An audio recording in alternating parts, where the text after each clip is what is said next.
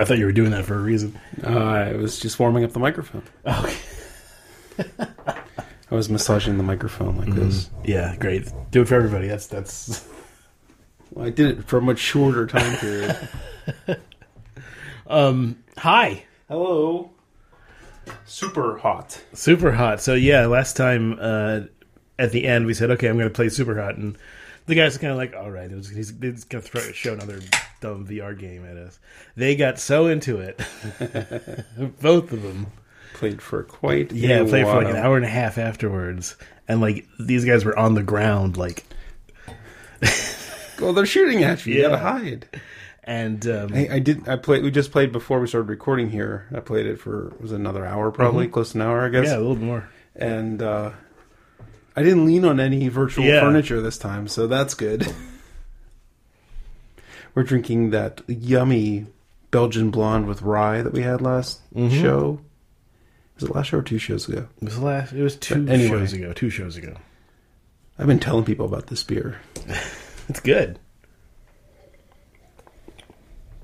And this is like, Belgian golden, Belgian blonde, but the rye gives it a spiciness. And the brewers I've been talking to mentioning this. I'm like, it's kind of like a hack. Gives it the complexity without dealing with finicky saison yeast. Yeah, for sure. It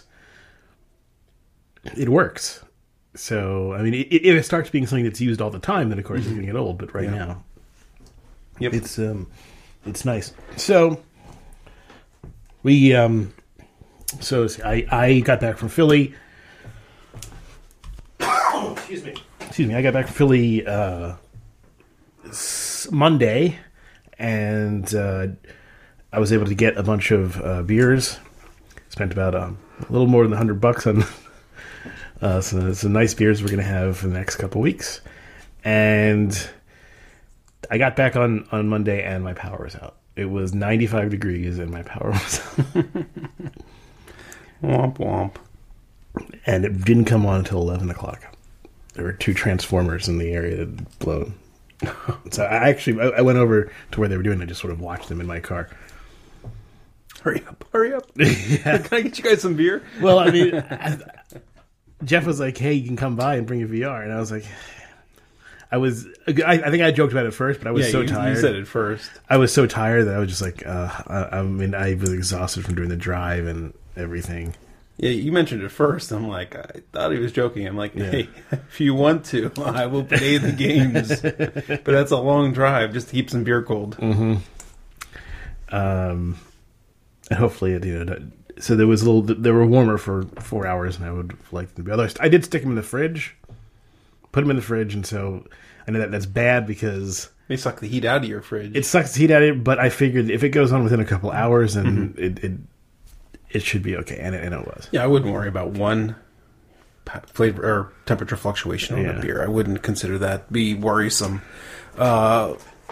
I would be more worried in that power outage situation that you put a bunch of medium warm beers in your fridge and your milk's going to spoil because you sucked all the cold out of your fridge. Right. So. But again, that was a situation where I hoped that it would equalize it at it's still a lower temperature than good, and then it'll turn on and everything will be good. And 4 hours isn't too bad for the milk, so I think it's okay.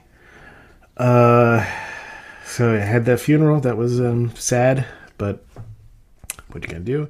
Then Tuesday we had a beer dinner right away. Yep. The Breckenridge beer dinner. So we actually got an invitation. Breckenridge is doing this thing in the like a whole week of stuff around Pittsburgh, and so we got an invitation for a whole bunch of stuff. And we were like, well, hey, there's a beer dinner. Yeah, a week. It's called the Breck Trek. We'll talk about this in the main show, but they were saying they were doing a city every month. 1 week a month. And Pittsburgh was last week, or this past week, and they had a bunch of events, tastings, and then they had this one beer dinner. It was one of the most interesting beer dinners that I've ever been to. It wasn't the best beer dinner we've ever been to. They screwed up one of the beer and food pairings first, which wasn't that bad. It was actually the best piece of food of the night, I think. Mm-hmm. The tuna crudo. the chef came out and he was like all trying to super sell his stuff, which didn't work well with the rest of his meals because the rest of his dishes weren't all that great. They were okay. They were sort of like upscale versions of stuff you could get at your standard restaurant, and not like upscale taste-wise, just sort of upscale in ingredients, I suppose, in terms of like what they were trying to throw at you, but in terms of the quality of the food, it was just okay. And the pairings were just okay also. Well, the beers on offer were just okay. I mean, yeah. So the weirdest thing about this beer dinner, and we'll talk about this again in the main show, is that there was not one paying guest there. Yes, right. It was mostly meant for... It was Fuhrer. It was a wholesaler. It was like Breckenridge buying dinner for Fuhrer. Mm-hmm. Everybody there, except for us, either worked for Breckenridge, worked for Fuhrer, or were friends of the people who worked for Fuhrer. Or apparently there were people who won tickets online, but they had a lot more seats there than there were actually people who showed up. So I guess, there were just a lot of people who didn't show up. I mean, the weather wasn't great. It stormed the whole day. There was bad traffic in Pittsburgh. There was a U2 concert. No, that wasn't that day. No, it was Billy Joel. I mean, it was some sort of concert. Maybe Billy Joel. That night. Yeah, the day I went down to Taco for that other thing. There was a U2 concert and the something else was going on, and it was busy as hell too. We talked with a very nice sales rep from Colorado Springs when she wasn't texting someone. Jeff got kind of drunk and belligerent at the beginning. It was kind of funny. Yeah, you did, and then you were like, at one point, you like grabbed her by the arm. Yeah, you don't remember it probably. Grabbed her? Yeah. It wasn't like a total grab, but it was like a big, like a pinch, like. Yeah, Jeff doesn't remember it. It was kind of funny because you had a couple beers to start with, and so you were kind of lit in the beginning. You got better as it went along. But in the beginning, there you were kind of lit, and but you calmed down. So good. Grabbed her. Of course, you don't remember it. I do. Shit, that's not good. It was more like you being excited. It wasn't like you were... Okay. Yeah. I'm trying to remember the early part of it. The fact that we can't remember is... Well, no, I remember many parts of it. I don't remember the part I don't remember, but... Okay. We had talked to... Yeah, basically a couple people from Breckenridge and got their opinion on things, and... It was some interesting talk. Yeah. It was, the people who work at Breckenridge aren't evil. And we never thought that they were. It was interesting to get their perspective. And we approached it without being super judgmental because, first of all, I mean, you listen to the show, we're not about this sort of thing. We're not super judgmental about it. But also, they're not going to talk to somebody who's just in their face. How come you guys aren't craft anymore? So, but what we did, I mean, I think that we got some interesting talk with them about both sort of their angle on what's been happening from their perspective, and to a lesser extent, but even more interesting, Breckenridge's sort of goals as a brewery. Yeah, I don't know if I really got a clear. I guess they want to be every guy's everyday beer. That's kind of right. I mean, they want to. They don't want to be, or they're not looking to be the star. They're looking to be more. You have a 6-pack of something in your fridge, and your go-to as opposed to your star, which makes sense, especially if you're trying to sell. A good amount of. I don't know. It's a different way of marketing than the typical craft beer excitement level, right? I mean, the typical craft beer excitement level is all about whales and trying to find these, hard to find beers or, super expressive things. But just because that's the typical thing that you see in all the, that you read about all the time, doesn't mean that that's the only way of making money in the industry. Clearly, Breckenridge is making money. Right. Yeah, I mean, I mentioned to him, I think you were there, but maybe it was before you got there, about how, from my point of view, they're aiming squarely at the middle, not being too out there, too innovative with the flavors, with crazy brand new or aggressive flavors. And, and just, he kind of fleshed out, like you were talking about, like how they see that market and how it is the market that they want to be in. They were talking about how the owners, AB InBev, kind of want them to be more experimental. Yeah, the owners want them. AB InBev wants them to try more things than they're initially comfortable with, which is interesting. I mean, AB InBev wants them to be craftier than they are, in some sense. Yeah, I mean, that's kind of what he said. Yeah. And the thing is, if you looked at the beers on offer at the different tastings and happy hours they had, like orange creamsicle. I haven't tried that one. So barrel-aged cherry stout. Yeah, that's a... I think when I first heard, cherry stout, I think I said, what from, 19... What did I say? Like, 2002? 2004? That's where it comes from? He said, no, barrel aged. Oh, yeah, 2000. We both said at the same time, 2008. Yep. Yeah. I mean, we weren't expecting to be blown away by Breckenridge beers, and we were thoroughly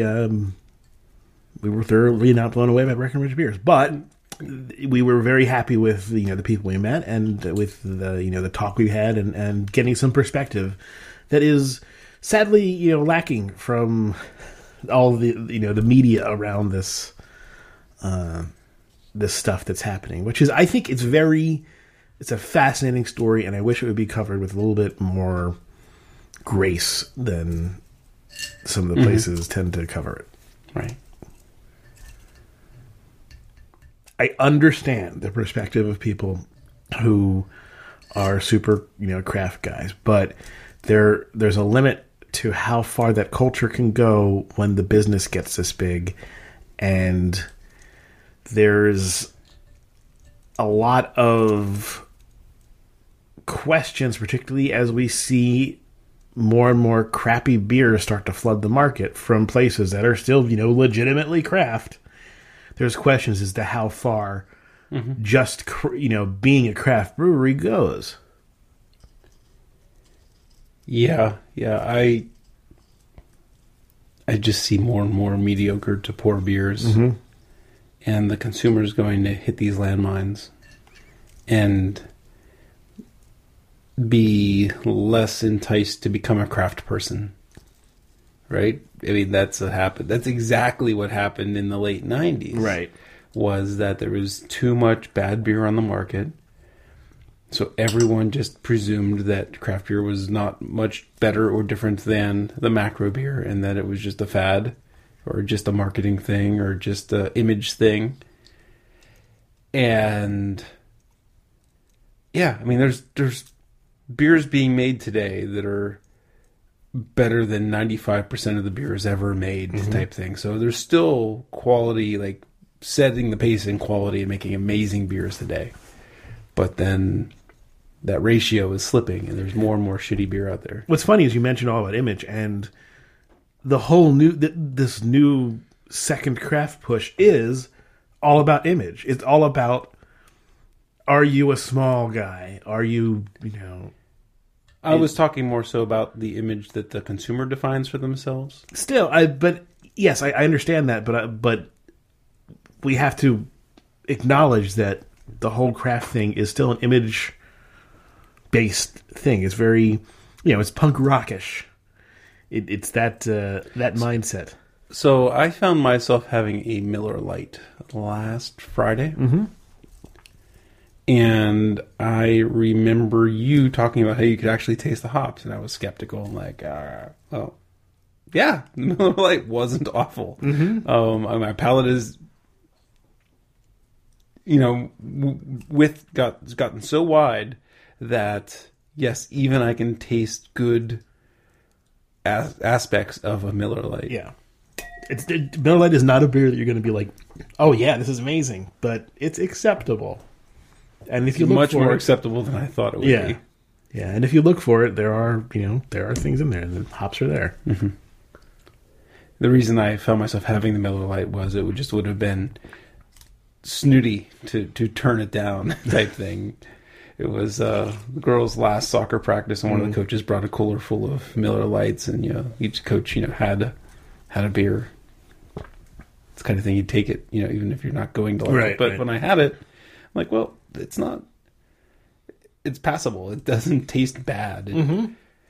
Especially after we've had Pilsners that taste like yogurt. God.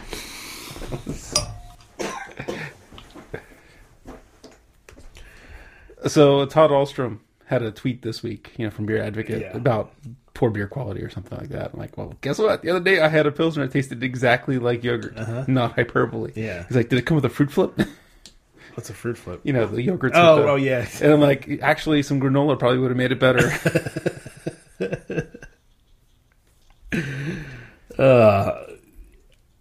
I want to try again Watermelon Dorado. I want to try it. I want to see.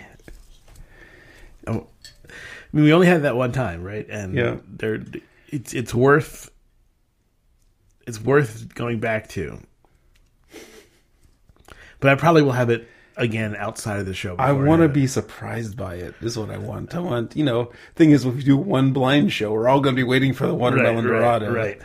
Somehow, I want to be surprised by the beer.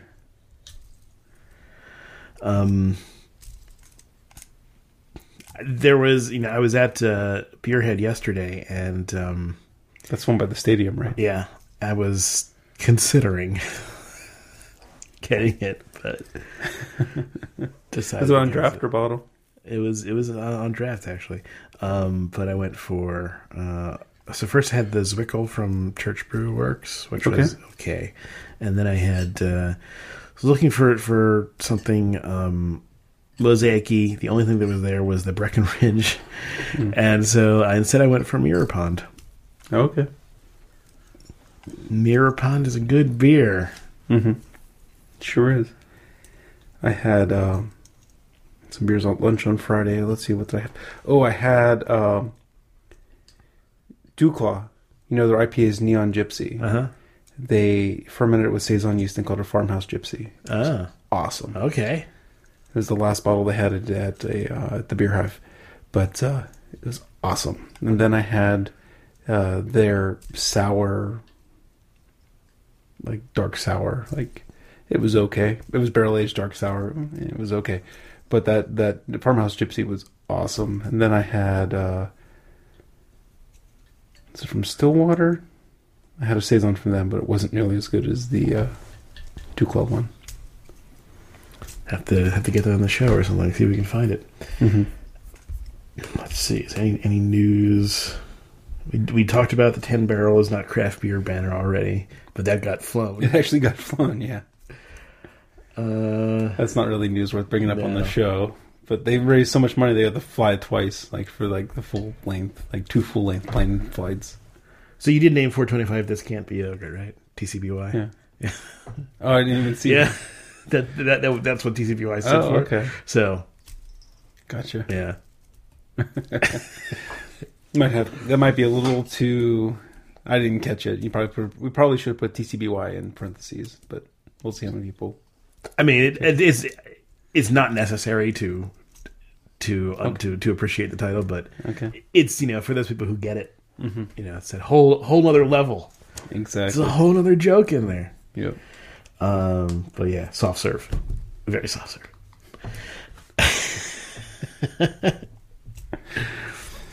Oh man, White Horse, what are you doing? Don't know. Anything else? I mean, Fargo got really good the last 2 episodes. okay. Right? Yeah. Oh, that's something that you mentioned, because Jeff told me a little bit about what was happening on Fargo, that they basically met with. So, okay, spoilers for anybody who hasn't seen it. I haven't seen it either, but I'm not adverse to spoilers. That 2 of the characters sort of met with a manifestation of death, and how that was, sort of off, but it was sort of weird. But I was like, yeah, it's kind of a Noah Hawley thing, to put a sort of literary thing in there, as a like. I think I talked about how Better Call Saul won't do that. Like, Better Call Saul is very, sort of, and Breaking Bad, very sort of real in their things, such that they only give themselves license to do something very, very out there. Like, only a couple times. Like, one thing I can remember, there's only one, is the after effect of Gus being blown up. Oh, okay. Right, so that's like one of the only things I can think of that sort of, in any way, not a sort of hyper realistic, or not spoilers. Gus gets blown up. Wouldn't say hyper realistic, but it doesn't have a strong level of verisimilitude with real life. Right. But that was sort of, you granted them that because of how legendary a character Gus was, and you sort of let them have that moment. Whereas Haley with Fargo, I remember last year they did the UFO, and they even started that episode with a book, opening a book like it was a storybook. So it was clearly There's one other like weird thing that comes through it. Early in the episode, the police chief, the girl from what's her name? Shit, can't think of it. Like, she cannot set off like motion sensors for doors and soap dispensers and things like that. Like, she's not there, but everyone sees her, so it's not like she's not like the Sixth Sense kid or something, like, or Bruce, that kind of thing. And then in this last episode, she's like meeting with one of her colleagues that she's befriended, and like they have a talk about it, and then she goes to the bathroom and she's actually able to set off the soap dispenser. Oh. So, like, it was kind of a self-esteem thing or something, I guess. But yeah, well, Fargo takes place in a sort of magical realism world. There's less attempt to make it so grounded. Yeah. I won't talk about like. I don't know if I'd really call it a twist, but there was definitely a change, like an unexpected moment that happened in Fargo that just kind of took that arc and just bent it, Okay. And like, now the arc's going a whole different direction, which you would not have anticipated. Everything else, there was, surprises, but nothing was like, okay, that makes sense that happened. And then this thing happened in this last episode, like, holy shit. So, well, only one more, then I can binge it. So I'm waiting for that. I actually haven't finished. I've just been busy this week. I haven't finished watching Better Call Saul for this week. I've gotten halfway through it, but I haven't finished the whole. I'm not sure if I got that one yet. I don't think it downloaded. I just watched the second season of Master of None on Netflix. I've never seen it. I liked both seasons. Heather really liked the first season. Second season got a little more experimental, kind of changed the feel of the show, and she didn't like the second season. But there's like the whole bunch of almost like the kinds of like each show's a genre, kind of like Community, kind of like what they did in Legion a little bit. Like the premiere was in black and white because Dev had gone off to Italy to, like, his girlfriend was going to Tokyo, so he likes pasta, so he went to Italy to learn to make pasta. So there's this Indian guy who works in commercials, and he picks up and flies to Italy to learn to make pasta. So the whole first episode of the second season is him in Italy speaking Italian, subtitled black and white. That's pretty cool. I like that. And then there was another episode which is kind of like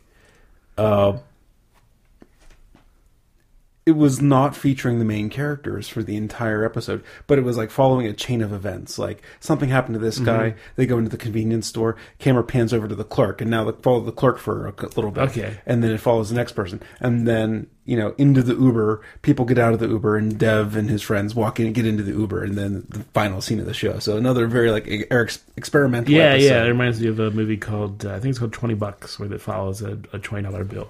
Oh, yeah. Different, yeah. But, it's just like... But, I didn't really care that I wasn't watching characters from Master of None, because it was interesting watching that episode. So they did some interesting things this season. And Heather and I started watching Orange is the New Black. We've seen the previous seasons. It's out there now, so we started watching season 5 last night. Well, so you got a little bit of a sparkle or glitter. Okay. Other eye. I only notice it when it just manages to catch the light. It's weird. Is that just something Allie plays with glitter a lot or something? Or strippers? I mean, it's definitely the strippers. There's glitter throughout that. She has a pair of flip-flops that are glitter on top. That's the only glitter thing that I can think of I've been in proximity with. But I wasn't sticking those flip-flops in my eyes. So it could have been all the glitter I have at home that I'm pouring on my Oculus all the time. It makes Super Hot fabulous. So yeah, I'm having the only complaint I have about the VR is one, it can be a pain to set up, as we just took another like 20 minutes. It took almost as long as last week. Yeah, just to get everything in the right configuration. I'm gonna put tape down on the floor. I don't know if that will help. It's just like some of it is just kind of a. You got to the point where you were just cycling it over and over again and changing the alignment just a little bit just to make the thing happy. Right. Yeah. And eventually we got it, and we actually that's the first time I've ever seen it say, "Oh, this is the perfect play size." So normally it says this is a little too small. Okay, I didn't notice that statement.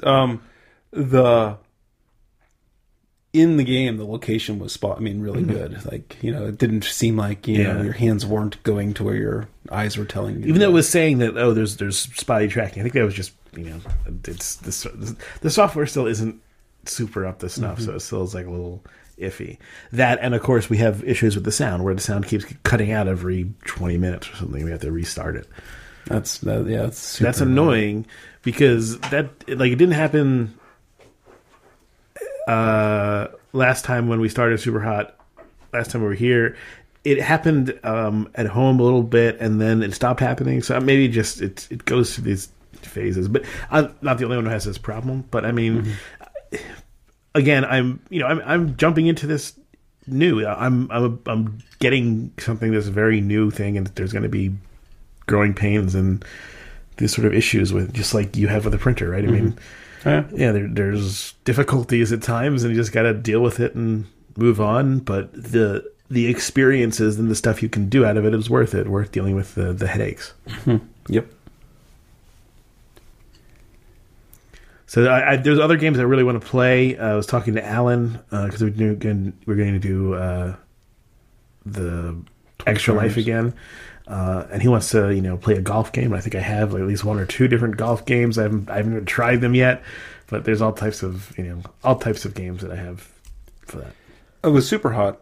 My shooting aim got much better when I learn to use the rear sights. Like, you can actually, the resolution is good enough in the Oculus that you can get a sight picture. When you hold the gun out, I get, maybe this is a complaint, but when you just hold the gun out in front of you, the sights aren't really aligned. You actually have to tilt the gun down more than it seems natural to get the sights aligned. You mentioned, aim lower than you think you should feel, but once I got the sights aligned, the aim was pretty good. Right. I didn't necessarily have to aim low. The only reason I might have aimed low is because, center of mass type things, trying to hit, from the groin up to the chest. The aim lower also applies to throwing things too, because I noticed you've been throwing things, you release them too high, and you sort of have to let go. Yeah, I'm not good at throwing bottles at people. Yeah. But, or throwing stars. So Super Hot, for those who haven't played it, the game is a mix between a first-person shooter and something like a real-time strategy game, sort of. Right. In the sense Think of Bullet Time from The Matrix. Right. Where you can if you don't move, time stops.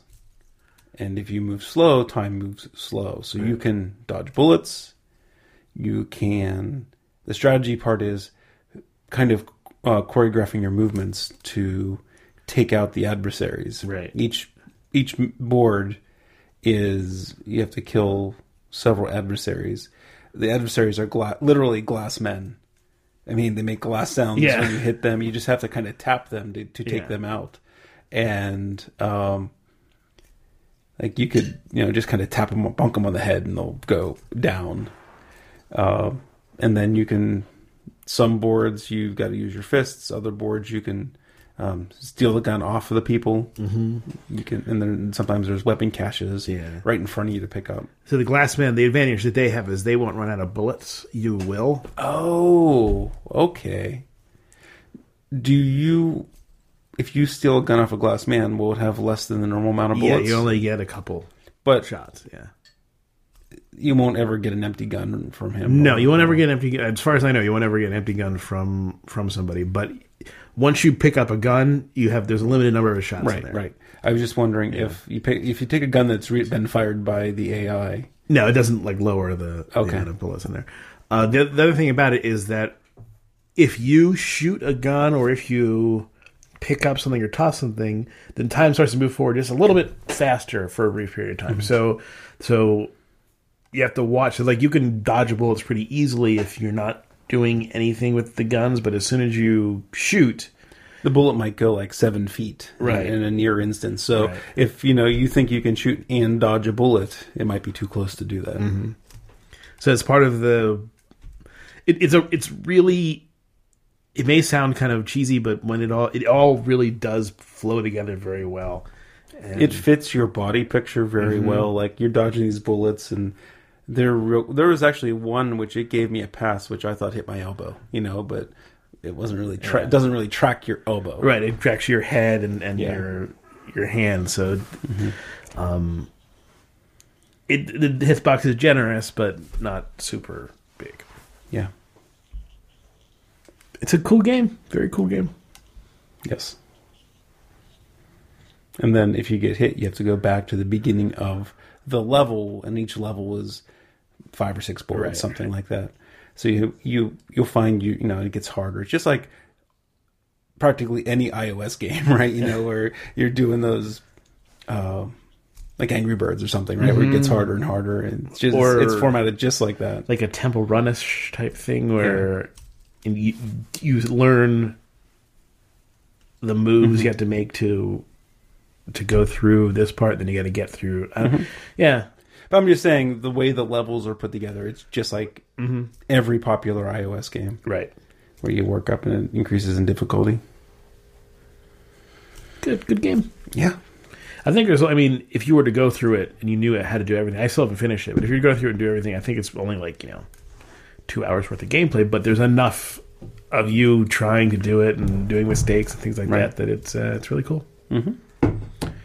So that's pre-show. I think we're gonna move on to the beer show. Yay!